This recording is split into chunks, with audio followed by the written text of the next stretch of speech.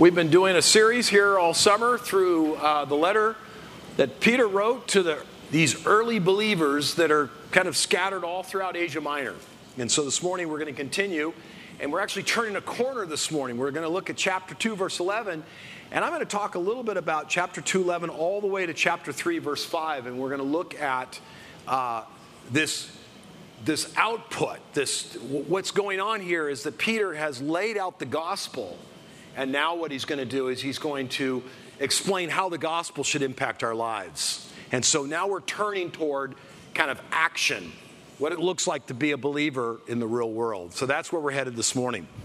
I read an interesting article this last week that my eldest daughter sent me, and I wondered why she had sent this to me, but it's called The Weird Strategy Dr. Seuss Used to Create His Greatest Work. So it's written by James Clear.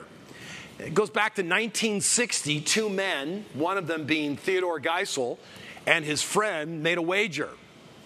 And the wager was, could you write something creative with 50 words or less in it? And of course, as you know, Dr. Seuss wrote Green Eggs and Ham. 50 words or less, 50 different words, that's it. 200 million copies sold. So James Clear's point in this little small article is that these limitations drive you to find better solutions. Do you ever think of that? That actually your limitations could potentially result in greater solutions if you only understand what your limitations are and apply some creativity, imagination, and pour yourself into that. And so he writes this article and talks about constraints that inspire creativity. He talked about they force you to get something done on time. If you're trying to get something done, constraints help accomplish that. And then he listed all these things, one of them being you can only eat certain whole foods on your diet. And I thought, oh, that one relates. The size of your canvas may be really small, but you can be creative. And I've learned that in the last few months, actually having to be restricted in terms of my own diet to get gut health back. I've been limited, and I started with a very, very small, about 15 to 20 different foods that I could eat. And at one point I thought, you can't do this. And I craved all the things that I couldn't eat. But after a while, you start to get really creative, and you stop craving the things you can eat, and you start enjoying the things that you can eat. It's amazing what happens when you have a limited amount of resources or a limited amount of something else. You're challenged in some way. Something good happens. I went down to the beach this morning, and they were doing an avenue swim this morning, a half mile and a mile. So I had 30 minutes before the service started, so I jumped in and swam a half mile. Got it done. It's amazing what you can do in 15 to 20 minutes. If you just set your mind to it, you just jump in and take advantage of the time that you have. That's the point of the article. Well, how does it apply this morning to our teaching out of 1 Peter? Well, Peter recognizes the fact that these early believers had several challenges. And these challenges could easily be seen as distractions and discouragement to actually live out their faith. In fact, in chapter 2, verse 11, he begins, I urge you, brethren, as aliens and strangers, to abstain from fleshly lusts which wage war against your soul. He goes on to say, keep your behavior excellent among the Gentiles, so that the thing in which they slander you, your good deeds as they observe them, will glorify God in the day of his visitation. So Peter begins by saying there are limitations. There are these innate fleshly lusts that we all have, but if we recognize it not as a distraction or discouragement, but as a limitation that actually challenges us to live differently so that Gentiles see that we're managing these inward desires in a different way, something good's going to come out of it. And then in chapter 2, verse 13, he changes subjects. He moves from this idea of fleshly lusts in the world, which we all face, to now chapter 2, verse 13, submit, it says, therefore, to the Lord's sake, to every human institution, whether to a king, to one in authority, governors sent over you that have been put over you, because they're in their place for punishment of evildoers and the praise of those who do right, for such that is the will of God, that by doing right you may silence the ignorance of the foolish men. So Peter now looks at a whole other area, which is this area of institutions being under authority of some governing institution, which we might see as a distraction or discouragement. It's a limitation. But notice, in our submitting and in our honoring, in our doing good, we're actually silencing fools. Then he moves to another subject, and here we go. There's a third area. Third area is in verse 18. Servants, it says, be submissive to your masters with all respect. You see that? Not only to those who are good and respectful, but only those who are good and respectful, but those that are unreasonable. Now, here's another area that might be discouraging. In an economic realm where there is hierarchy and authority, and you may be under some authority, Peter is saying, do good. Don't react. Don't respond. Do good. Even when you're being mistreated. And something good will come out of that. And then one final area is in chapter 3, and it's in verse 1. It says, wives, be submissive to your husbands, so that if any of them are disobedient to the word, meaning they don't know Christ, they don't share the same faith that you have, Peter's saying, they may be won without a word by the behavior of their wives. You see that? Something good comes out of it. And in a situation where you may not like, you may be in a situation where you are faced with these desires that you want met. You're under an authority, whether it's a governing authority of some sort, and you don't appreciate it and you don't agree with it, and yet by honoring and submitting and by doing good, something good comes out of it. And the same in a work environment and the same in a marriage. And so Peter's point is this. I want to look at three things with you this morning. I want to look at what we're to do, why we're to do it, and how we do it. Because Peter's obviously identifying these four kind of venues, relational venues that we find ourselves in. Every single one of us live in a world where there are desires thrown at us. We feel desires. How do we interact with the world around us? How do we interact with our government? How do we interact in a workplace? How do we interact in a marriage relationship? These four relational venues. But before we do that, I want to just point out two things really quickly with you. I want to go back to chapter 1. Because we have to have a foundation for our morality.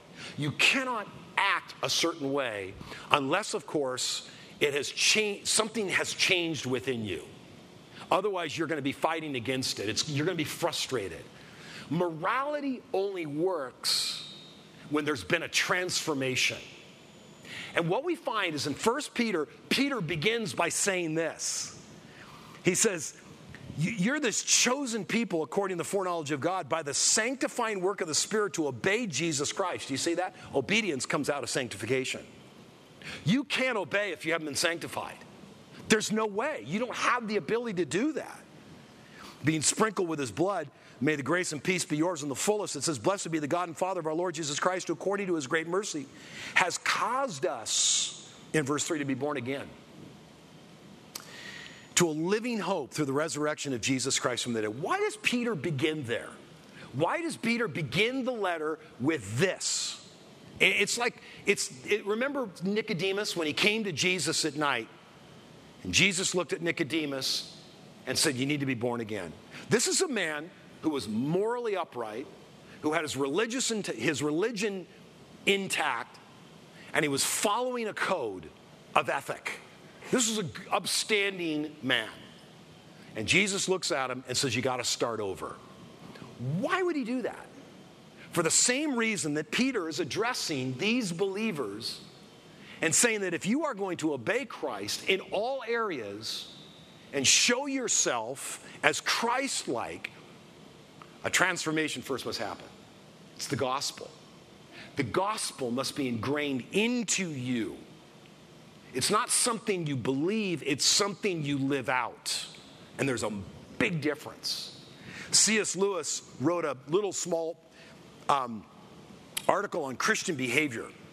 And he talks about this idea of morality. And he says it's like telling ships how to steer to avoid collisions if in fact they are such crazy old tubs that they cannot be steered. He says, you cannot make good men by law. And without good men, you cannot have good society. We need morality inside the individual. Morality is not something on the outside. Morality is something on the inside because something has changed. And that something that has changed is this. You have been born again. It is the gospel. It is one of the most foundational truths of this church. This church rests on the transformation through the gospel of Jesus Christ for all believers. There's no other way to live. You'll be frustrated.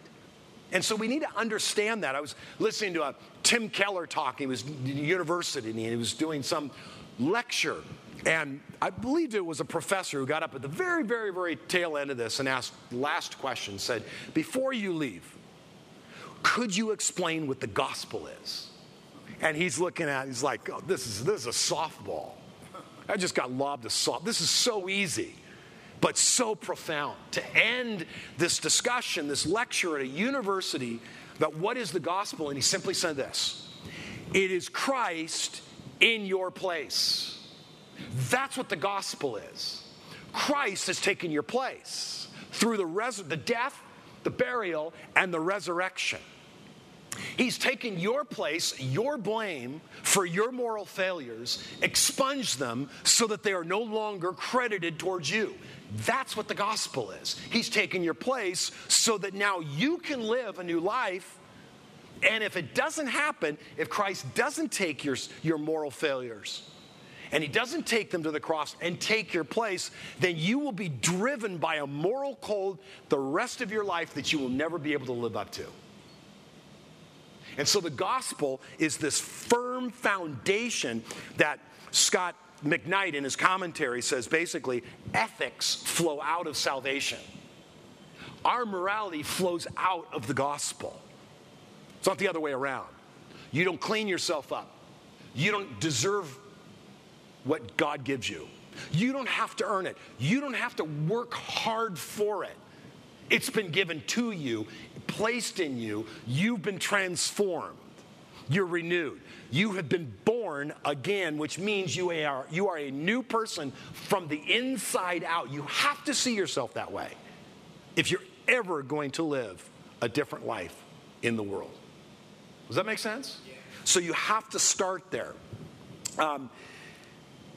There's a few other things that McKnight says in his commentary, but it's the person that has left the old life and now living a holy life on the basis of the sanctifying work of the Spirit. It comes back to holiness. We've already touched on that we are to be holy, it says. Don't be conformed, but be holy.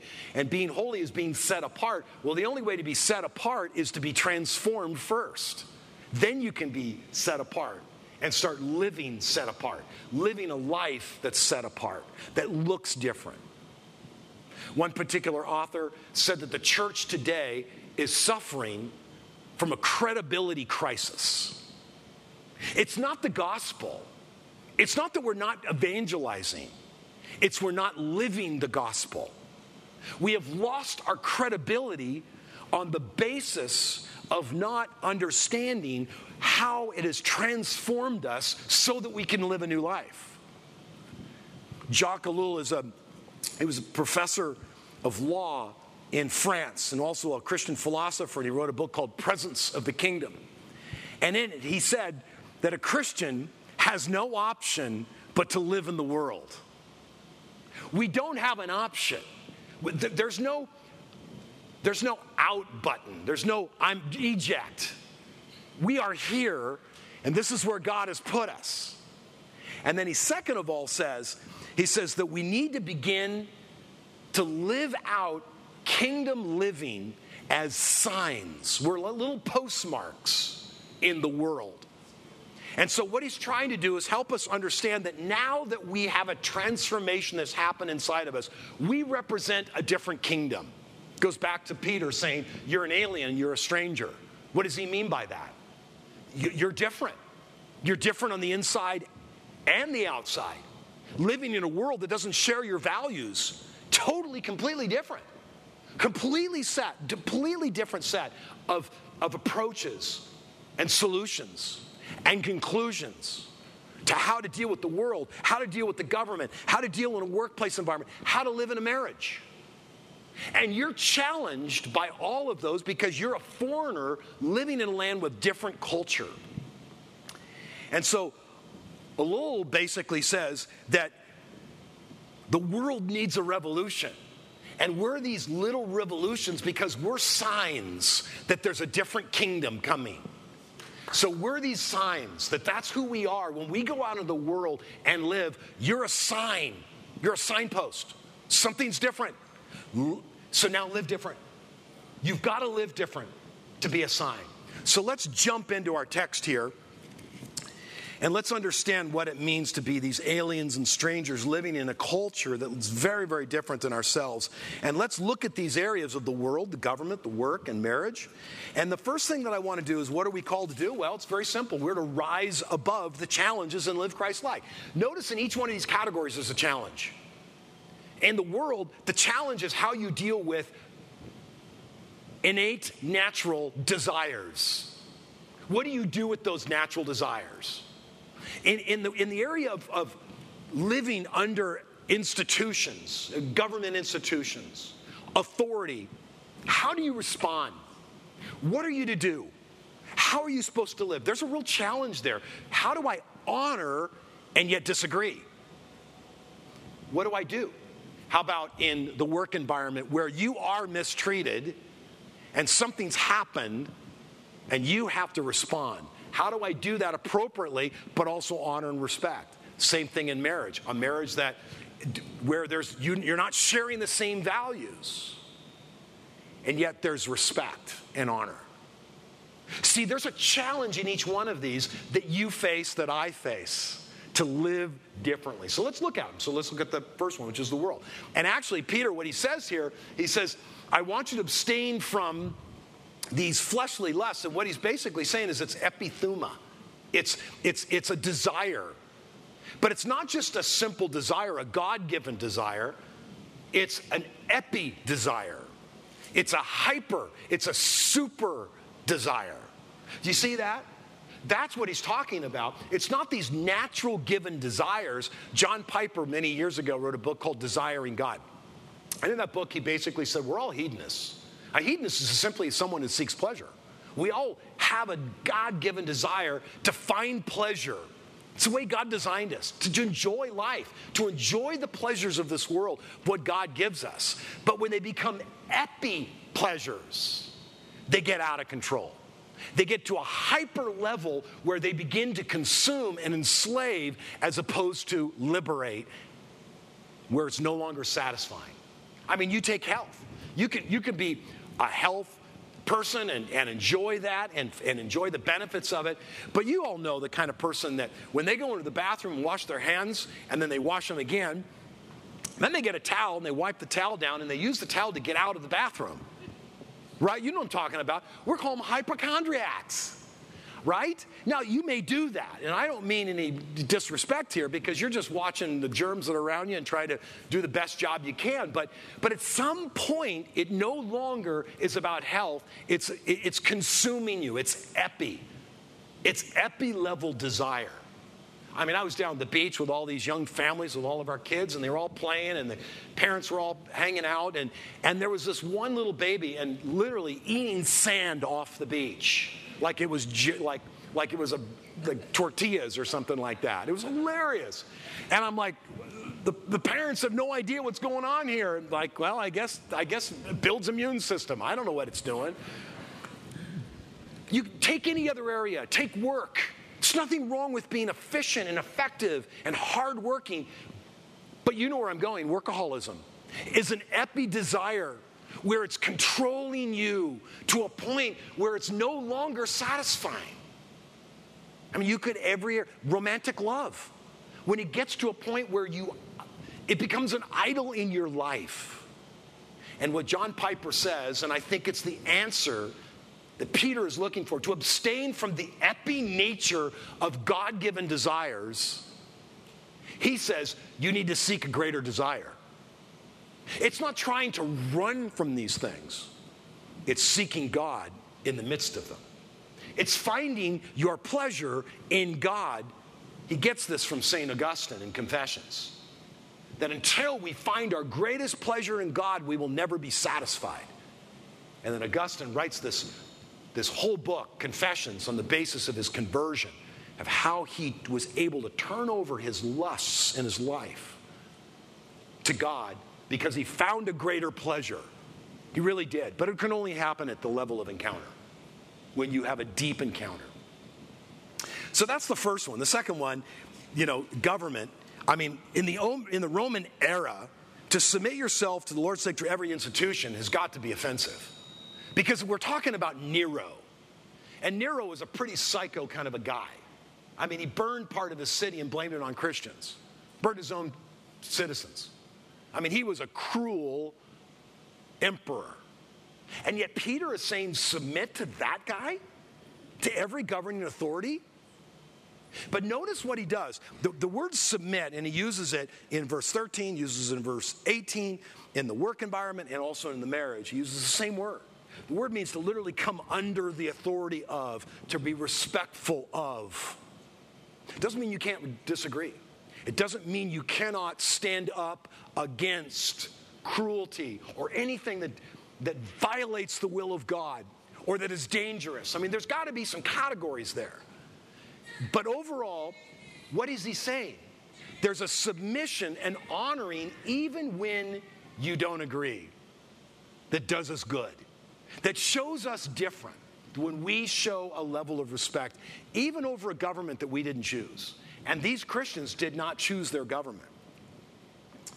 There's a submission. But notice he moves now from submission, praise to those who do right, for in such the will of God is that by doing right you may silence the ignorance of fools. He's talking about doing right. What's he talking about? Scott McKnight, in his commentary, quotes Bruce Winter, who did some early first century research on how Christians reacted, how Christians lived in first century. And what he discovered is these wealthy Christians actually became benefactors of their own communities. They built roadways, infrastructure. They gave money toward buying up grain in order to support the local economy. They did all sorts of things, and many of them were sent as ambassadors for their city, for goodwill. I mean, they jumped in where they could as benefactors of their own city. See, we can sit back and complain. Peter says, don't sit back and complain. Get up, stand up, and do something good. Get after it. I like a little book that was written many years ago by Denny Bellesi down in Laguna Beach, who ran a church down there, and he handed out $20 bills in his church, several of them. I don't know how many exactly, but he handed out a lot of money. And he said, I want you to take this money and go be a benefactor in the world today. What are you going to do with $20? Really? Seriously? Is that really going to change anybody's life? Here's a $20 bill. It may. The story started coming back. He wrote a book called Kingdom Assignment. Ended up changing the direction of his ministry to help churches raise up people with a kingdom mentality of how to use their resources for the benefit of others. And the stories just started coming in and kept coming in. Well, I started with my 20 and people started throwing in 20s, and it turned to thousands. It turned into hundreds of thousands of dollars. Never, never say that God is limited by your resources. If you think, well, a benefactor has to be wealthy, you're wrong. You have to change your mentality. The problem is not your money. The problem is the way you think about your money. The problem is not that. It is that you see yourself as a consumer, not as a steward of God's wealth. When you change your mentality that all that I own is I'm a steward over it, to steward it for the betterment of the kingdom of God, it totally changes, radically changes what God can do in your life. But if you see yourself as a consumer and all I got is this, and that's all the little, my limitations, my little limitations. I can't do anything. Well, sure you can. God can. See, does that make sense?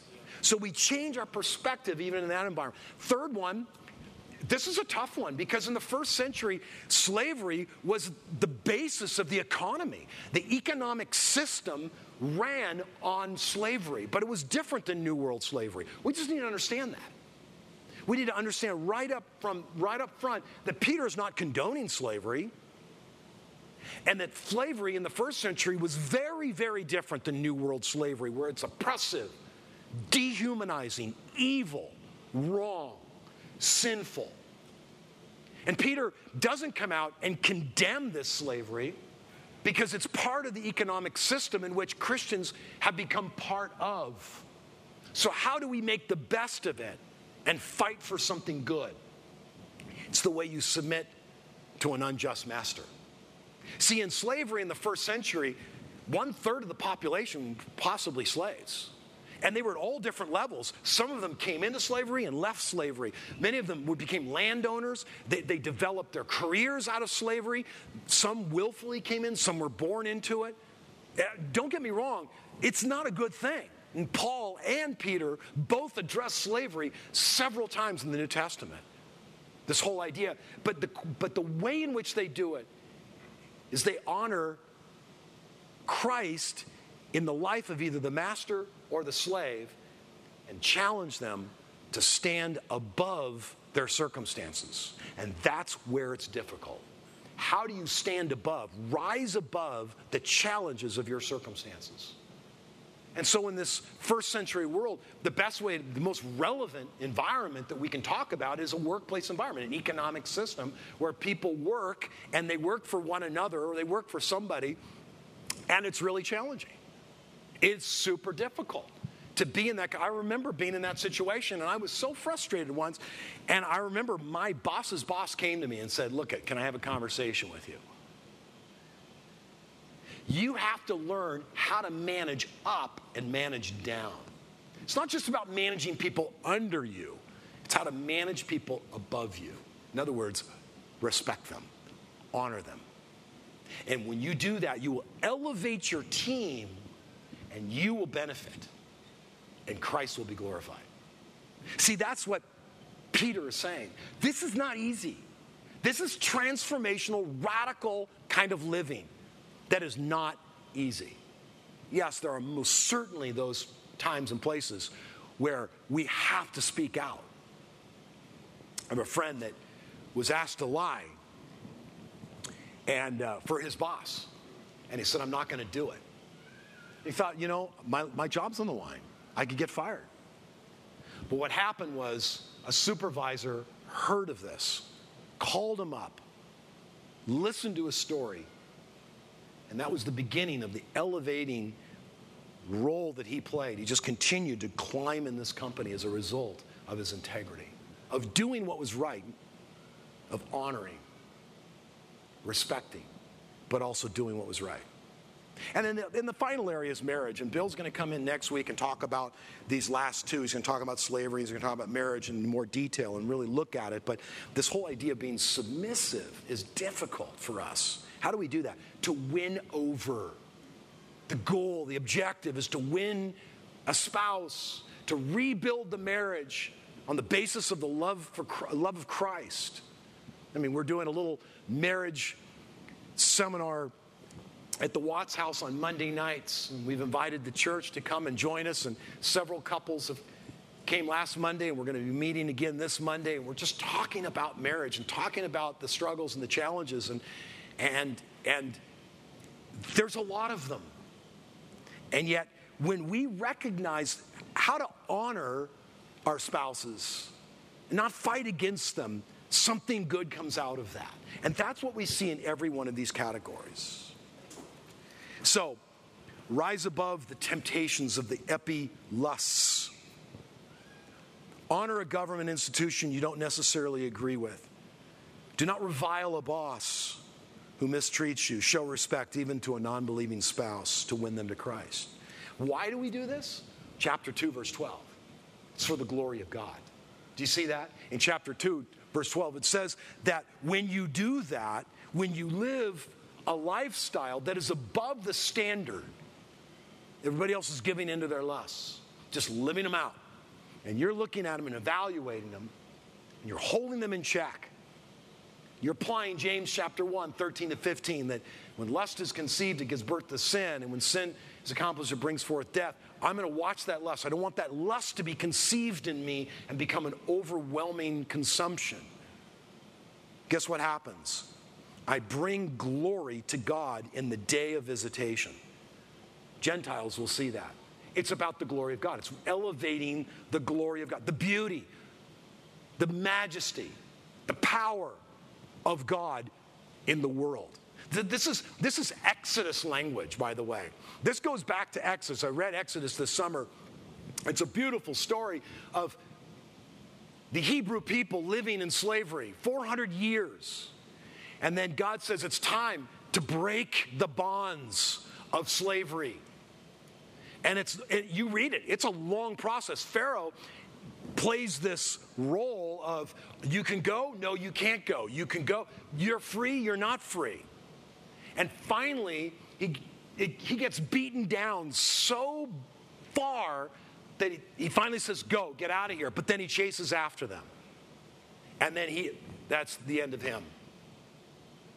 But it's a story of getting free from the bondage. And then now they're in the desert, and they start complaining because they don't have their needs met. And God begins to shower them with their needs, water and food. And then he says, my presence will be upon you, and you will be my kingdom of priests. You will be a royal nation. Exodus 19:34. It's exactly what 1 Peter chapter 2, verse 9 says. You are these people, and when you act like a chosen race, when you act like a royal priesthood, when you are a holy nation, a people for God's own possession, they will see it. God's glory will be seen through your life. That's what happens. That's why in Exodus 19, he called them to that, to be a people that brings glory to God through God's presence. So that's why we do it. It's not for us, so that God might get the glory. How do we do it? Well, this is Isaiah language. Look at chapter 2, and look at this in verse 21. You've been called for this purpose since Christ has suffered for you, leaving you an example. How do we do it? Follow Christ's example. What's Christ's example? Well,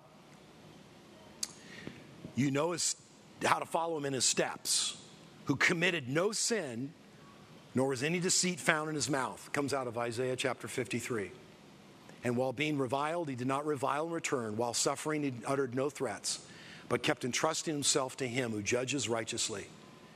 He bore our sins in his body on the cross so that we might die to sin and live in righteousness. See, this is in Isaiah 53. It's the arm of God, the mighty, powerful arm of God coming to rescue his people through the Savior. And in walks the Savior, the Messiah. And who is he? He's battered. He's broken down. He's been slandered. He's been oppressed. He's been beaten upon in Isaiah 53. I can imagine the Jewish people going, the Israelites going, that's our Messiah? That's the picture you want us to follow? He's going to lead us out of this oppression? Yes, that's the kind of person that's going to do it. Because notice what he does. He receives the slander. He receives all of the poor treatment, all the reviling. He receives it upon himself. And when he does that, he bears it up. And he breaks it. It's gone. And I think why Peter tells us to be just like Jesus is that when we do that, we form a solidarity with the suffering of Jesus and we bear the brutal slander. I've been slandered before. I know what it's like. I was unjustly fired once in a church, and it was a horrible experience. And my first response was, I'm just not going to leave. Why? They can't make me leave. I'm just going to keep showing up for work. And then I thought about it and said, that's really ridiculous. What am I going to do here? I'm just going to divide this church, and it's going to result in a whole big issue. But I'm right, and they're wrong, so they can't do this, so I'm not leaving. And then I finally realized, no, I need to step out.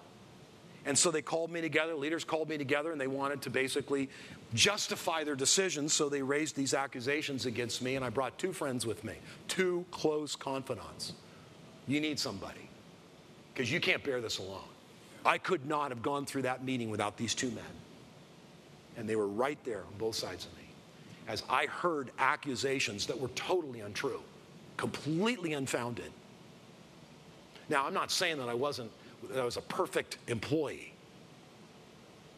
But I most certainly am saying I don't acknowledge the fact that those accusations are true as slander. And I didn't respond. And they said, would you like to have another meeting where you're able to respond to that? And I said, no, thank you. It's the best decision I ever made. As hard as it was for me to go through that, what happened inside of me was that I formed a solidarity with a suffering Christ and bore the brunt of it because of Jesus. See, I didn't do it. Jesus did. So it wasn't me. But I followed the example of Christ in that situation. So here we are this morning, ready to take communion and form a solidarity with Jesus in his suffering in all these different areas. So I want to ask you and challenge you. This is not passive non-resistance. Jesus is not some passive non-resistant kind of person that basically took the brunt of it and just didn't do anything. He went to the cross with strength. This is a Jesus who went into the temple and cleansed the temple by responding to sin. When it was wrong, and he spoke out against it. But he did it in a way that honored God. He knew how to choose his battles. And so, my prayer and concern for us is that we would know the same. And evaluate those areas of our lives and bring those before the Lord. So let's pray together. So Father, as we go to the table this morning, we're going to have a chance to think of the fact that you were reviled, but you did not revile in return. You were slandered. You were accused. You were beaten upon, spit upon. Totally unjustified. And yet you stood there. Not some weak, pining person that couldn't stand up for himself. But with all the strength, because if you knew who you were, Jesus, you took it upon yourself. May we follow your example, Jesus, in our lives. And may the church survive this credibility crisis by us rising up against the challenges and living like a Christian. Amen.